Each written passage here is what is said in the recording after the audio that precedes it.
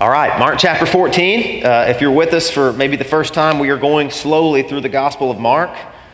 And we have been in the Garden of Gethsemane for some weeks, and now we're out of the garden. We tried to dig all the golden treasure we could out of that and camp out there for a while.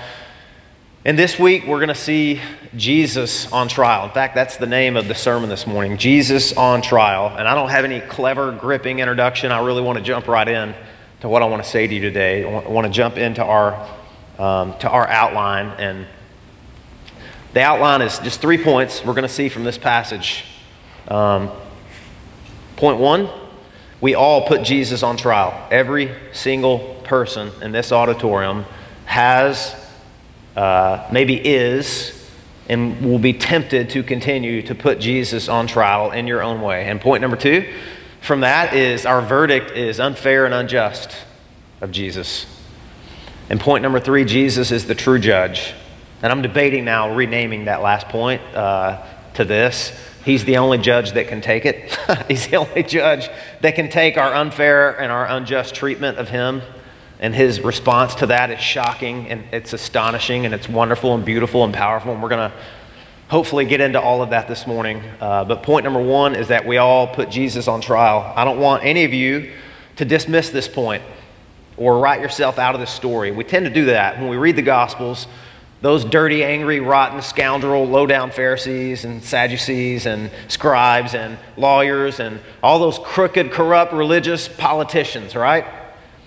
And we write ourselves right out of the story. But listen, guys, there's only room for one hero in this story that we call the Bible. Room for only one. There's only one faithful witness here, and it's not you, it's not me, it's not even the rock, Peter. You know, Peter caved, he crumbled. He's the rock that crumbled to a million pieces we see here. And we're going to talk about that more next week. But it is interesting to me, if you look, this is just a free little sub point, okay? We won't have time to develop it.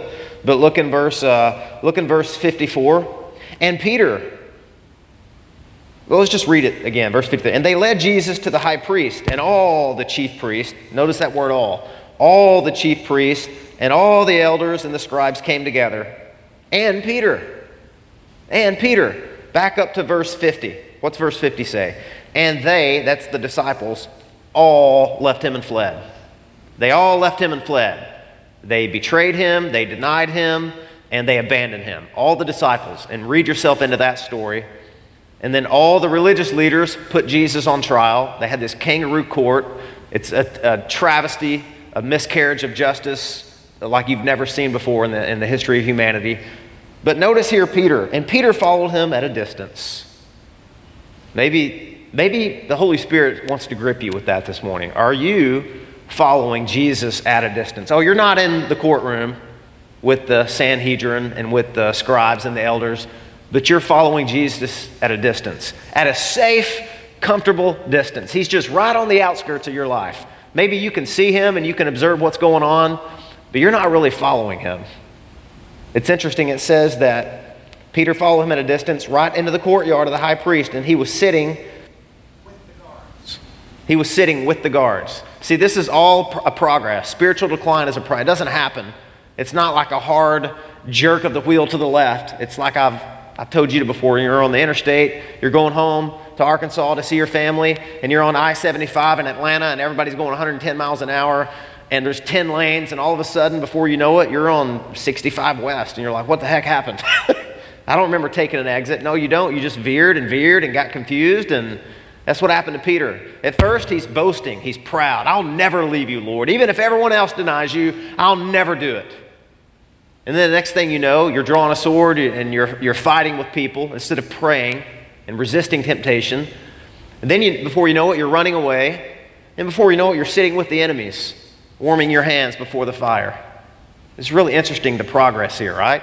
So don't read yourself out of this story. All of us, without fail, have put Jesus on trial in our own way. We don't get a free pass. All of Jesus' opponents and all of his allies at this point have failed him. He's been betrayed, he's been abandoned, and he's about to be denied by Peter, this next passage. But now he's being judged. Jesus, the judge of all the earth, as ironic as it may sound, is put in the witness stand. The judge is about to be judged by sinful, flawed people. And he's going to allow himself to be. He is what C.S. Lewis called in the dock. That doesn't mean like a water dock. I used to think that when I was younger. It's not what Lewis is talking about. That's a British way of saying you're being accused. You're being put on trial for crimes against the humanity that you created. You're about to answer, Jesus. We all do this. We all judge Jesus. He's in the witness stand. He is absorbing our outrageous and slanderous accusations, but he's sitting there in silence like a sheep is silent before its shearers, like a sheep goes to the slaughter silently. He is fulfilling Scripture. In fact, it's really interesting, and I want to say this because you may be like me. I used to read passages like this, and it would really trouble me when I was younger because I would think, poor Jesus. I feel sorry for Jesus. He's suffering here, and man, Jesus is like he's off balance. He's having a bad day. He's off his game.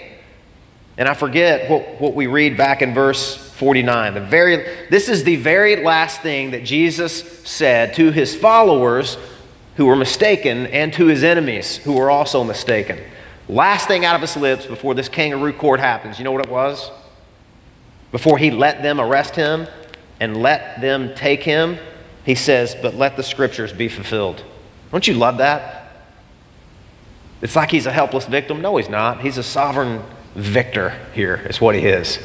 And there is nothing that is happening to Jesus here that hasn't been foreordained. And all of this is fulfilling Scriptures. He is writing history as it happens. That's pretty astonishing. Amazing. I just love that. I love that he's in John 18 and 19, he's before Pilate, and Pilate says, do you not answer me? Do you not know who I am, that I have the authority to kill you or to release you? And you know what Jesus says? He just gives these little hints of power and glory. I love that. I need it. People like me need that. He says, you would have no authority over me at all if it were not granted to you by my Father who's in heaven. I just love that reminder. I love what I mentioned last week in John 18, John's version of the garden and the arrest. 400 people, this mob with torches and clubs and swords comes to arrest Jesus. And he says, whom are you seeking? And they say, Jesus of Nazareth. And in John's version, Jesus steps in front of his disciples and he says, I am he. Ego eimi in Greek. 2 words. And you remember what happens? He like pulverizes all 400 people fall to the ground. I love that. I need to see that. Mark leaves that out. And now it looks like Jesus is just this helpless victim. He's just caught up in circumstances, not in control. Maybe what it looks like. But it's about to change. But we put Jesus on trial. But before I show you how we do that, I want to flesh this out a little bit, okay? And I'm sorry for this microphone kind of rubbing up against. This is the Sanhedrin. This is like the Supreme Court of Israel. It's the highest ruling body of religious jurisprudence in Israel at that time. These are supposed to be the dudes. These are supposed to be the protectors, the pastors, the theologians, the interpreters of Scripture. If you had a case, you would submit it to them. They're supposed to be your advocates. They're supposed to be for you and fair and impartial and unbiased and all of that. And they're religious. This was the highest ruling body, and it was modeled after Moses and his 70 elders. And they had the strictest rules for how you conduct a trial so that they could be guarded against miscarriage of justice. And yet, take note what happened. And here's what I want to say about that as a preliminary point. Religious people turn on Jesus fast and furious. Now, I know we hear that, and I heard that a lot of my life too. And it just bounced right off of me. But I want to put this in perspective. Now, don't get angry at me. Somebody asked me if I had a jacket this morning because it's so cold in here, right? And I said, no, but I may need a straight jacket after this sermon because I never know how this is going to hit you guys. We're all here this morning. So in some sense, we're religious. Wouldn't you say? I know we reject that. I'm not religious. It's not about religion. It's about relationship. I get all of that. And I know there's false religions. But just for the sake, the book of James uses the word religion, okay? And I'm using it in the way James does. Pure and undefiled religion before the Father is this, that you visit the orphans and keep yourself unspotted from the world. So we use religion in a good sense. We're all religious here. Here we are, it's Sunday. We could be at home in bed with the heater on, binging on Netflix, or watching some early Christmas Hallmark movies, or whatever your thing is. And yet you're here, you're religious. That's awesome. Praise God for that. You could be a million other places and you're here. Some of you drove a long way. Praise God for that. And I need to warn you, since you are religious, that you are more likely to turn on Jesus than the harlots and the tax collectors and the criminals and the thieves. Ouch. I mean, all I'm doing is just interpreting the New Testament. Isn't that what happens here? I mean, those are the people, those are the harlots and the tax collectors, the notorious sinners, the rebels. They love Jesus. They embraced him. Who has Jesus on trial here? The most religious people in Israel. They put Jesus in the dock, and they're about to level some serious accusations against him. And his followers, they're MIA. They're AWOL. They're out of the picture. They're about to deny him 3 times. His most ardent follower is about to deny him 3 times. So do not write yourself out of this story. We're all in here. All of us, I'll show you how. We all put Jesus on trial. We all put Jesus in the dock. Religious people especially. And this is kind of crazy what happens here, because this kangaroo court, it's kind of calm and it's a little bit laid back, and all these religious leaders think they've got this they got this thing nailed. It's exactly where they want it to be. But something happens in the middle of this trial that they didn't expect and they didn't predict, and they go crazy. I mean, this kangaroo court goes berserk. It turns into a riot. I mean, if you can imagine, I don't know what kind of famous trial you've seen. I don't even want to mention any, but just imagine a trial, and you got the judge up there and he's got the gavel in his hand, and order in the court, everything's calm and planned and in control, and you've got security. Imagine if the jurors jumped over that jury wall and attacked the defendant and started pulling his beard out, spitting on him and punching him. What would you call that? Berserk? Crazy? Pardon my French, but it's almost as if all hell breaks loose in this trial that Jesus is on trial here. What happens? What is going on here? Well, listen, until you understand the claim that Jesus makes here, you're not going to understand the rest of this passage. So we got to talk about that. You won't understand the reaction until you understand the claim. So let's take a look and what makes this go from boring to berserk. Because I want to read for you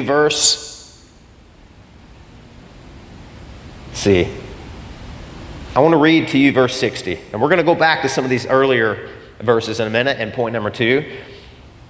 But verse 60, and the high priest stood up in the midst and asked Jesus, have you no answer to make? Because they're making all these accusations and false testimony and false witnesses, false evidence, and Jesus is silent.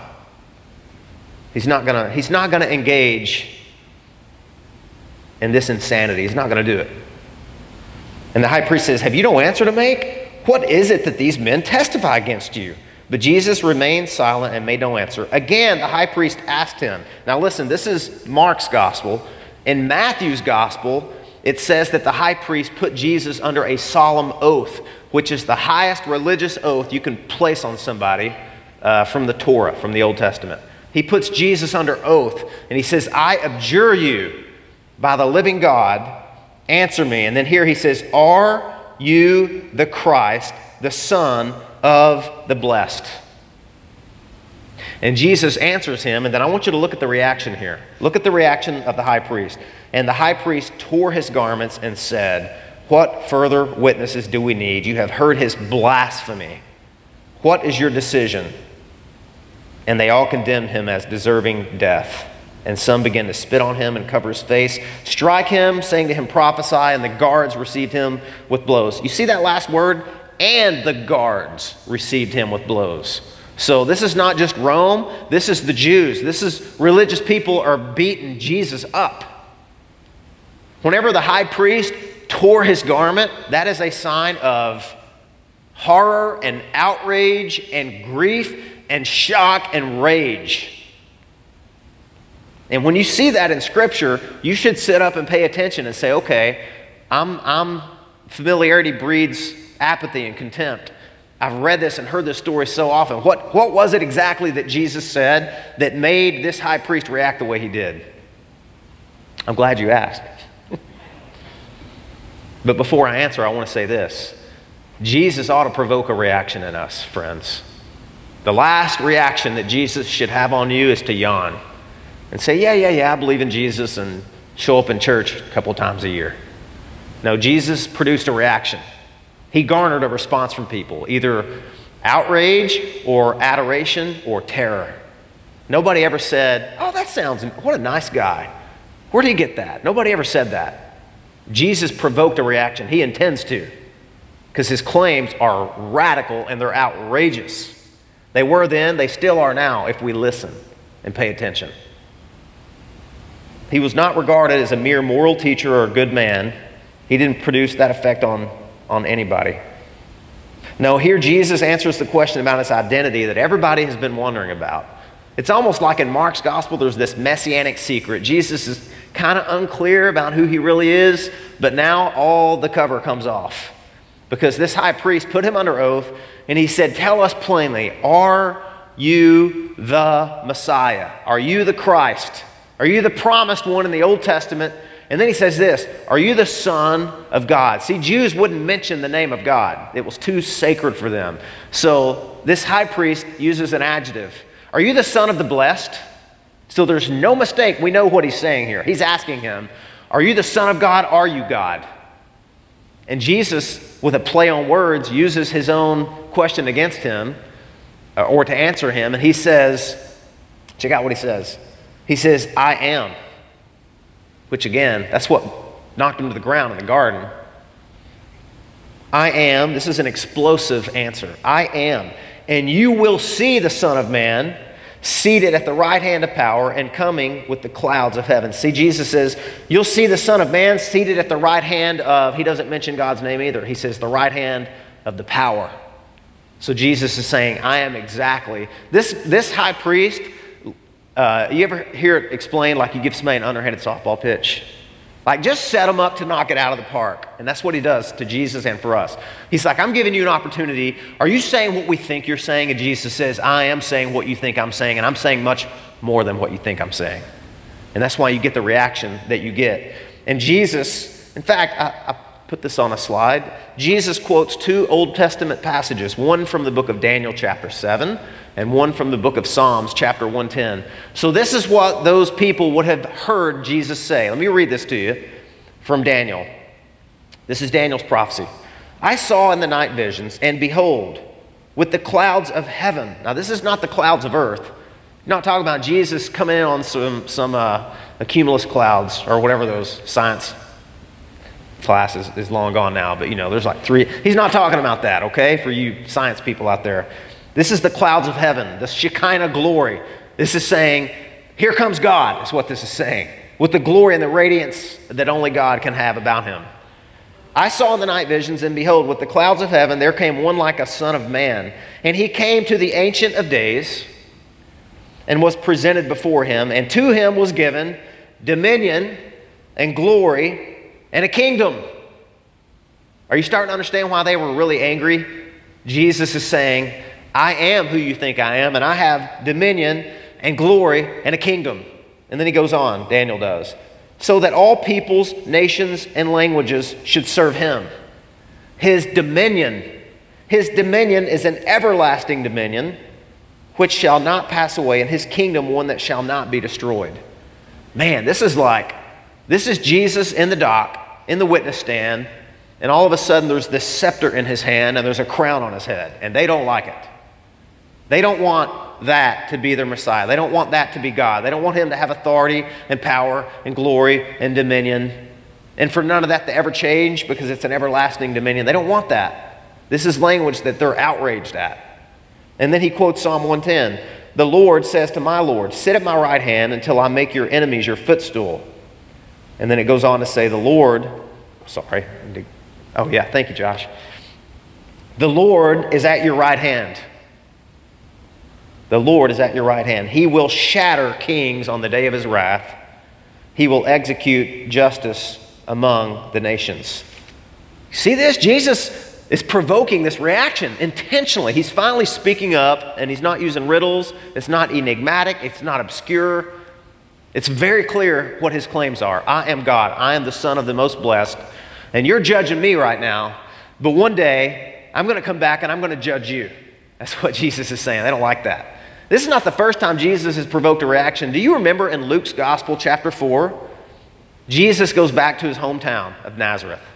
It's really cute. Jesus the carpenter that became a pastor. You know, I used to get this when I would go home at Christmas when I was younger. Oh, it's Tommy. He went to seminary. You want to share a word with us? You know? So Jesus goes to his hometown. He goes to the synagogue. He rose up. And they're like, let's let Jesus lead the devotion today. So they give him the scroll of Isaiah. And he reads the scroll. It's chapter 66. And Jesus starts preaching the gospel.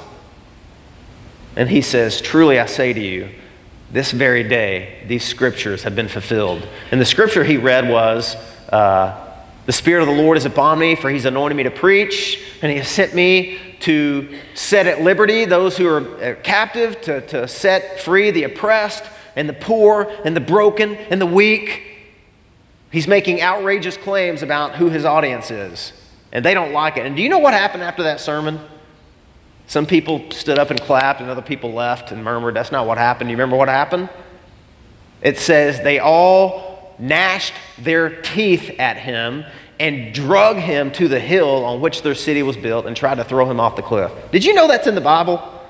That was the first reaction to one of the first sermons Jesus ever preached. He preached the gospel. They tried to throw him off a cliff. And things haven't really changed much, because that's outrageously offensive to people. That Jesus is Lord. That's an offensive confession. Jesus is Lord, and the implication is you aren't. You're not. He's Lord. That's the most irreducible confession of the early church. 3 words, Jesus is Lord, because everyone in the Greco-Roman world said that Caesar's Lord. And Jesus came and said, no, I'm Lord, I'm the king, I'm the judge. And man, they did not like that. And if we're honest, we don't like that either. That is an explosive claim. It's explosive and it's offensive. This is unambiguous language. And I love this, that Jesus didn't come and say, oh shucks, I don't know. You know, he came making outrageous claims like that. He came with authority. And I love that. Jesus could have answered every riddle and unraveled every mystery in the world, but he didn't. He didn't tell us if Bigfoot's really real. He didn't solve the mystery of the crop circles or any of those things, or Stonehenge. He didn't mess with any of that. He talked to people directly about the state of their soul, and they didn't want to hear it. That's what he came to do. I love that. And what they basically say, why they tear the robe, why they're so angry, is because finally they have somebody to blame for everything going on in the world. Because that's not what they expected the Lord to be like. And sometimes, if we're honest, that's not what we expected the Lord to be like either. Because if he's sovereign, if he's wearing a crown and has a scepter in his hand and a gavel in the other hands, then that means, Jesus, you're responsible for all of this, for my life.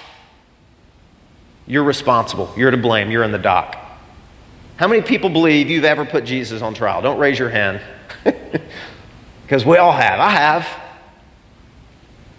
Why don't you give me a kid like this? Hey, listen. Listen, let's just all be honest today, okay? Why is my health like this? Why is my marriage like this? Why is my life unraveling like this? This is not what I signed up for. This is not what I expected. This is not what I wanted. This is not what I asked for. This is not what I prayed for. When you get that phone call or when you get that diagnosis. I mean, there's 2 ways I think we put Jesus on trial. One is the evil and the suffering and the injustices in the world, right? We lay that at his feet. Why is this world so messed up like this, God? Why are children molested? Why are third world countries, people are famished and they're starving? Why, God? Why are you letting this happen? Why did you create a world that would exist like this? That's one way. That's one way that we see evil and suffering. And by the way, we've already gone over into point 2 here. Point 2 is our verdict is unfair and unjust. We all put Jesus on trial, and we're going to lay all of our accusations and blame at his feet. Say, why did you do this? Why did you not do this? Why didn't you rescue him? I heard a song by Josh Garrels the other day, and I'm not going to sing it, but the lyrics are really deep and profound. And he says something like, why do the good men die and the bad men thrive, and Jesus cries because he loves them both? That's kind of why do the good men die and the bad men thrive? Why does that happen? Why are things the way they are? Why is somebody allowed to take a gun into a school like they did last week and shoot everybody up again? Or maybe if you have a nationalistic patriotic spirit, and you're troubled by how America seems to be like a cartoon strip right now on the world stage for the impeachment trials, right? No matter how you feel about the president, this is not a statement for or against. I'm just saying people are troubled, like, what the heck, man? Can the two parties in our nation not even get together? What's going on? Whatever it is that you're angst up about, ultimately, we put Jesus on trial and we lay the blame at his feet. Why am I the way I am? Why am I depressed? Why do I have cancer? Why am I still single? Or why am I in this marriage? Or why do I have these kids? Or whatever it is. So that's one dynamic of putting Jesus on trial.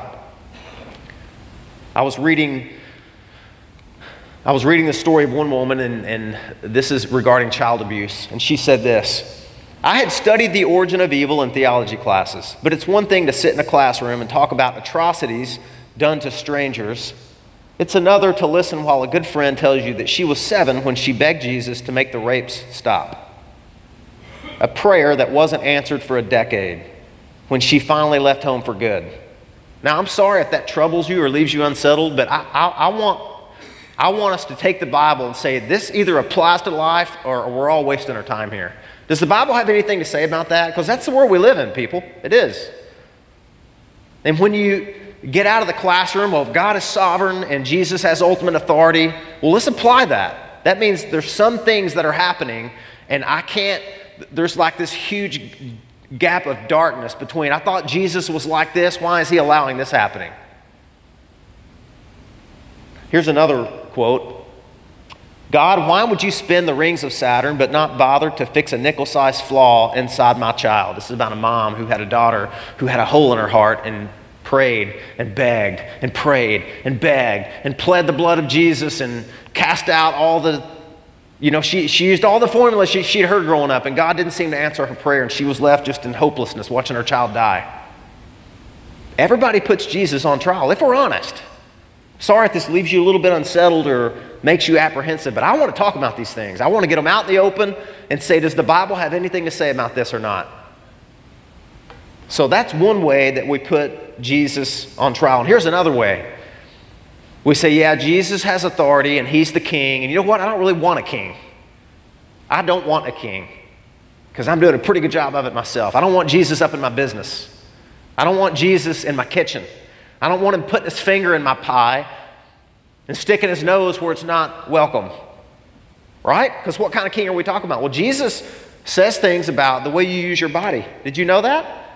He's Lord. That means he's Lord over how you spend your money. He's Lord over sexuality. He is. He's either Lord over everything or he's Lord over nothing.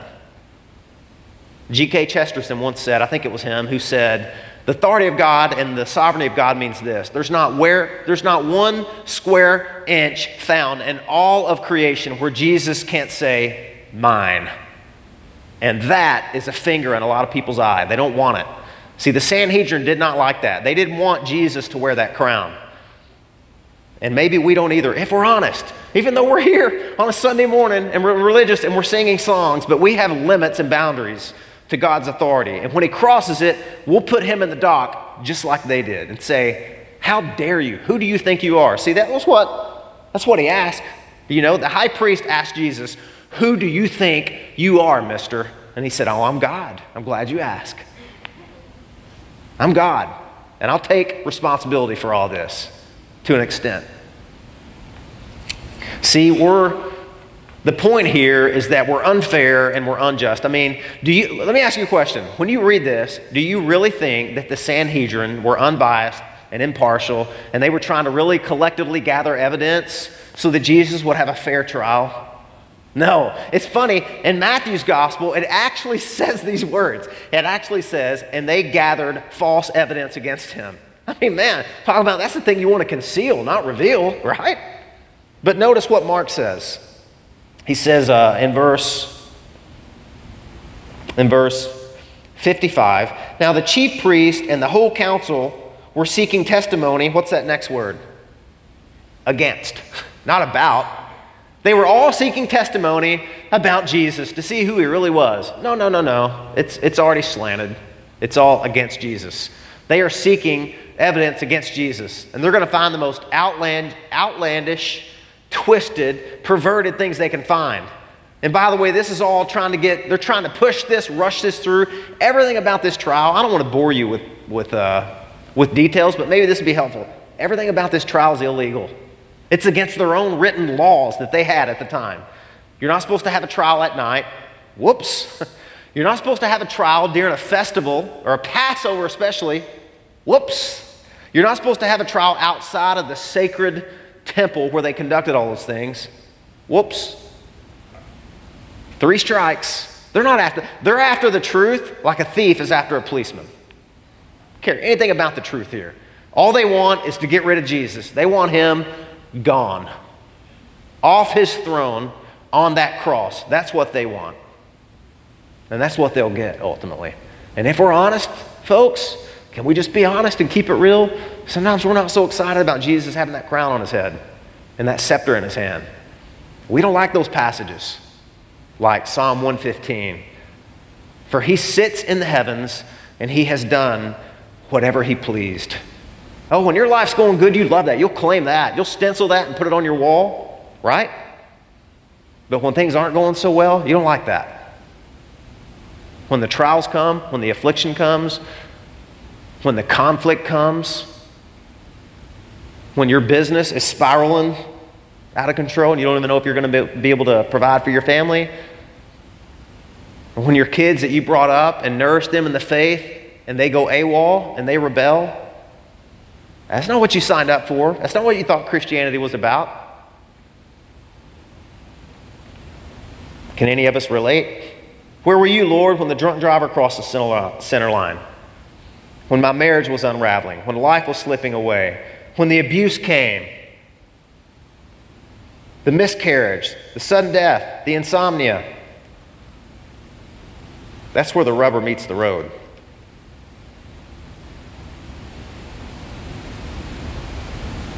Above it all sits a God enthroned with authority and power, and we want answers. What kind of God is this? We all put Jesus on trial, and our accusations are unfair and unjust. They couldn't even get 2 people whose testimony agreed. Do you know that? They couldn't. Nobody had anything. And by the way, the reason that they conducted this at night and only let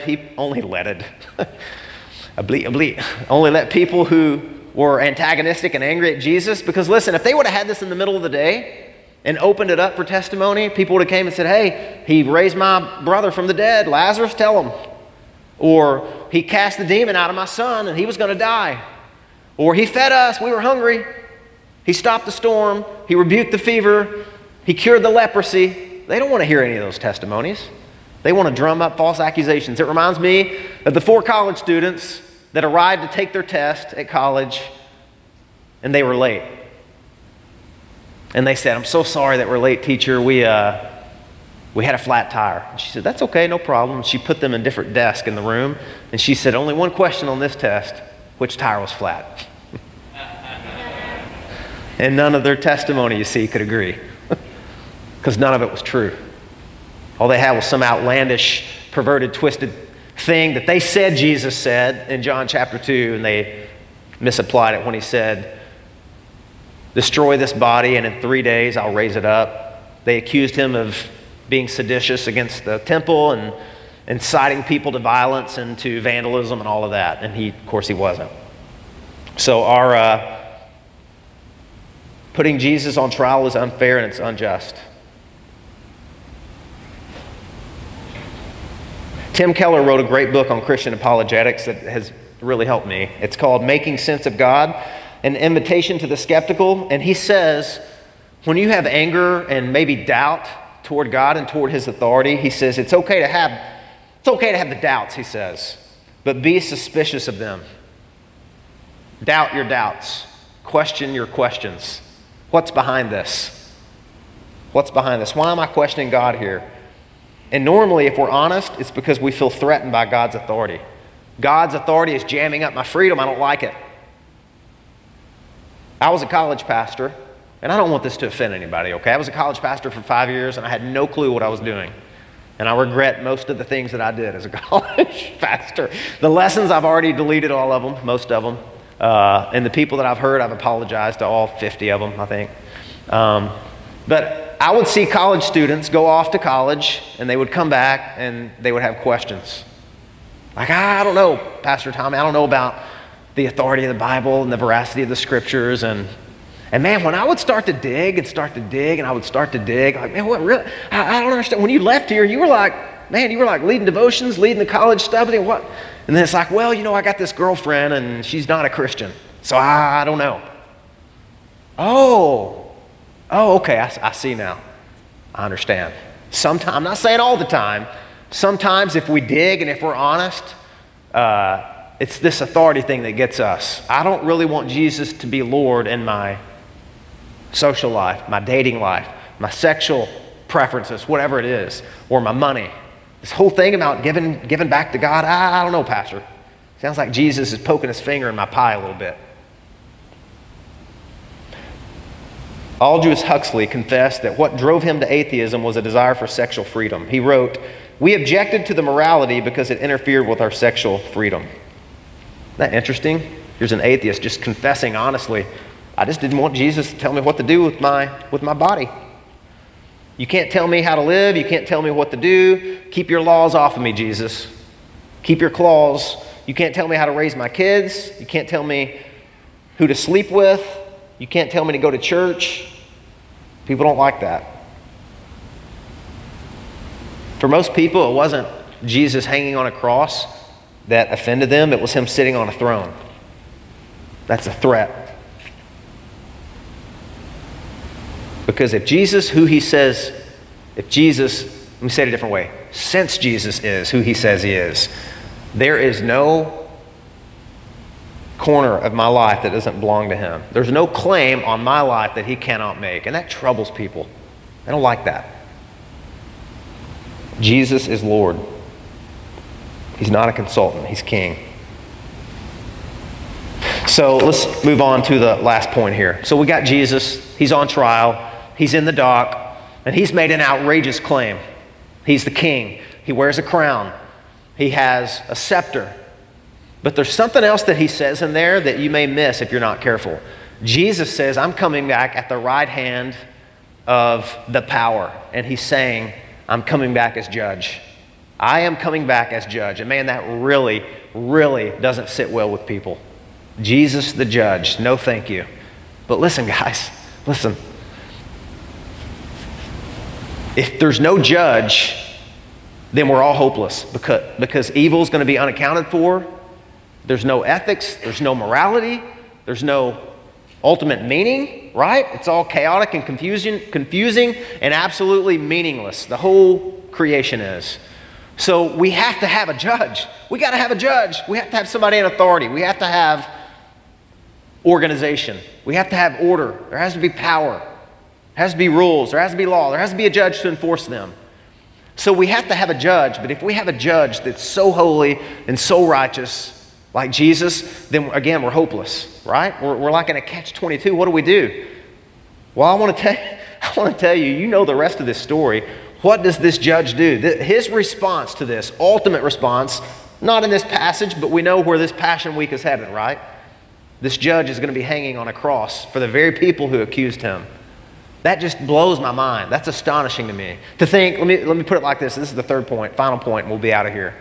So what does this judge do at all these people, putting him on trial with their unfair, their biased, and their unjust conclusions? How does he respond to that?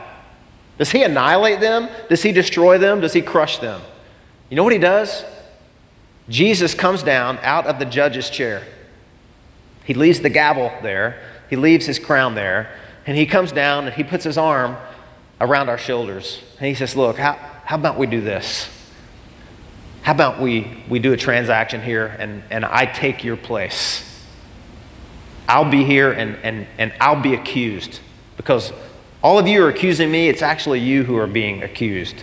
But you won't be able to withstand my accusations. So how about we trade places? And I'm like, oh, that sounds great. So you mean we're the judge and you're the defendant? He says, no, there's only one judge. You don't get to take the gavel. My Father belongs up there. But I'm going to come down here and we're going to trade places and I'm going to take the judgment that you deserve. That is astonishing to me. That's the gospel, folks. See, if we don't have a judge, we're hopeless. But if Jesus is our judge, then there is hope, right? Because Jesus trades places with us. No other judge would do that. There is a famous play that was written after World War II, and it was written by an East German, and it's called The Sign of Jonah. You guys can imagine, after World War II, after the Holocaust, Germany had to come to account for what happened. There was a reckoning in the people's hearts. How in the world did this happen? How in the world did we slaughter millions of Jews? How in the world did we allow our neighbors to just turn on those that were weaker than them and slaughter them wholesale? How did we do that? Somebody's got to bear the blame for this. So that's what this play was about. An East German wrote this play, and it was a strange play. It was just a bunch of people on a stage, and the lights were dim, and they were talking. And they were like, who's responsible for this? Who did this? And one of them said, well, it was the people of Germany. They're responsible. And they said, no, they had a leader. It was the politicians' fault. Yes, the politicians, they're to blame. And they're like, no, it was actually the soldiers that went to war that nobody twisted their arm. They didn't have to go. So like, yeah, they're the blame. It's their fault. And ultimately, and they say, it's Hitler. He's going to have to bear the blame for this. And like, no, he can't possibly bear all the blame. And so you know what they came to the conclusion of, the guy that wrote this play? It's God's fault. God did this. God created a world, and he allowed evil and injustice and suffering and things like a Holocaust to take place, so God's got to answer for this. And so the very last act in the play, they drag God down from heaven and they put him on trial for crimes against humanity. And I want to read to you just a little bit of that script, okay? Suddenly a man comes out of the crowd and says, I will tell you who's to blame for all this suffering. It's God. God who created the world of pain and allows these things to happen. And soon the whole crowd agrees with him and says with one voice, God is to blame, God is to blame, God is to blame. God is then brought down to the stage and is put on trial for the crime of creating the world and allowing all of its suffering. The trial is carried out and completed, and God is found guilty as charged. Then the judge pronounces this sentence. The crime is so severe, this is going to be the worst of all sentences. I hereby sentence God to have to live on this earth that he created and to suffer as a human being. 3 top angels are then given the task of carrying out the sentence. The first angel walks out on stage and says, I'm going to see to it that when God serves this sentence, he finds out what it's like to be obscure and to be poor. He'll be born in the middle of nowhere in a weak nation with a peasant girl for his mother, and there'll even be suspicion of shame about his birth. And then he'll have to live as a Jew in a world that hates Jews. That'll show him what it's like to suffer. Second angel comes, says, I'm going to see to it that when God serves his sentence, he'll find out what it's like to fail and to suffer disappointment in what he does and from his friends. No one will understand what he's trying to do, and everyone will let him down. Even his closest friends will betray and desert him. That'll show him what it's like to suffer. And then the third angel says,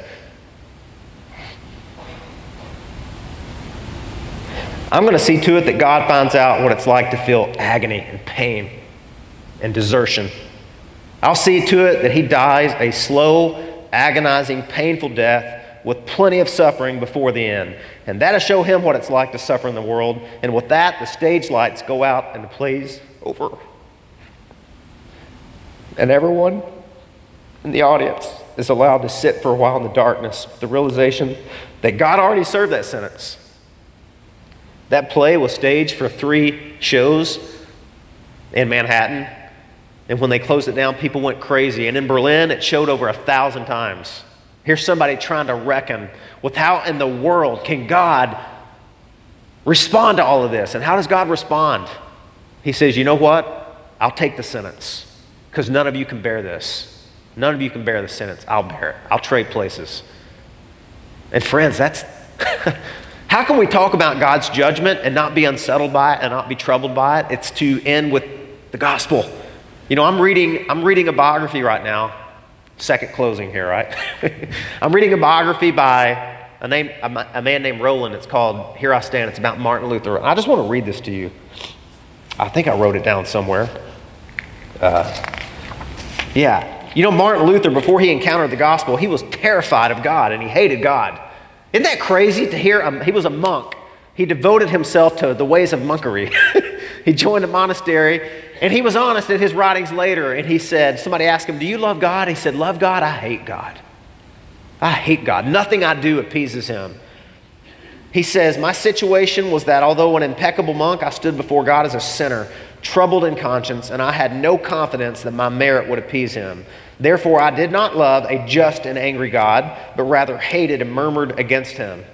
But then he discovered the gospel. You know the story. And this is what he said. If you have a true faith that Christ is your Savior, then at once you have a gracious God. For faith leads you in and opens up God's heart, and then you see the pure grace overflowing in love. This it is to behold God in faith, that you should look upon his fatherly, friendly heart, in which there is no anger or ungraciousness. He who sees God as angry does not see him rightly, but looks only on a curtain as if a dark cloud had been drawn across his face. See, Luther encountered the gospel, and in the gospel he found a gracious God who pardons sinners. No longer this unapproachable judge, because that's God too. You can't diminish that. You have to satisfy that, and Christ did.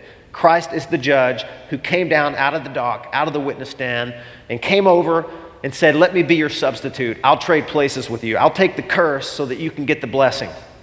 I'll be crushed and crippled and destroyed so that you can be delivered. That's the gospel, friends. That's the astonishing gospel that we see here. We all put Jesus on trial. Our trials are unfair and they're unjust, but God can take it. He's the judge that we need. Do you know him? Do you know that judge? That sounds so crazy. Do you know that judge? Have you discovered the friendly heart of God in Christ? Then I hope you do on this day. Let's pray. Heavenly Father, thank you so much for your unbreakable, never stopping, never giving up, always and forever love. In Christ, Lord. In Christ, the justice of God has been satisfied. The wrath of God has been absorbed. You have taken the sentence that all of us deserve, Lord. We pounded our gavel,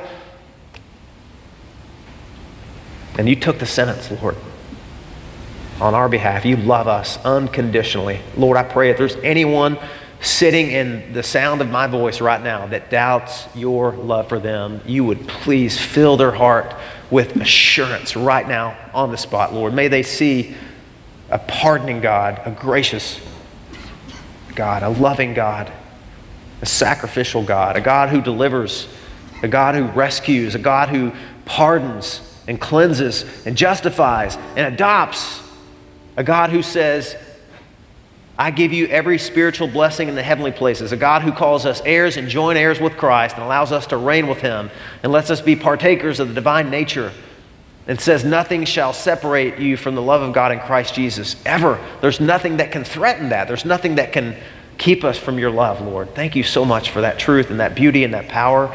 And I pray if anyone doubts that today, you would give them the assurance that only your Holy Spirit can give. May your Spirit come and bear witness with their spirit that they're children of God. May they cry out, Abba, Father, and know that they belong to you and that they'll always belong to you. And no sin they'll ever commit, Lord, could pull them away from you, because nothing they ever did joined them to you. It was all grace. It was all from you, for you, and by you, given to us as a gift. Thank you for that, Lord. I pray as we sing our song of reflection, Lord, that you would deepen and strengthen and sweeten people's assurance that they are loved by you, and that you extend your hand of grace and forgiveness if they will turn from their sin. Even now, if they'll turn from their sin and they'll believe the gospel, they'll be justified, they'll be forgiven, they'll be pardoned, and they'll belong to you. There's nothing we could ever do, Lord. There's not some great feat that you're asking us to accomplish. You did that. You accomplished that feat. You paid it all and said, it's finished. And you offer that to us as a gift. May we freely take it, Lord, and give you thanks for it this morning. In Jesus' name I pray. Amen.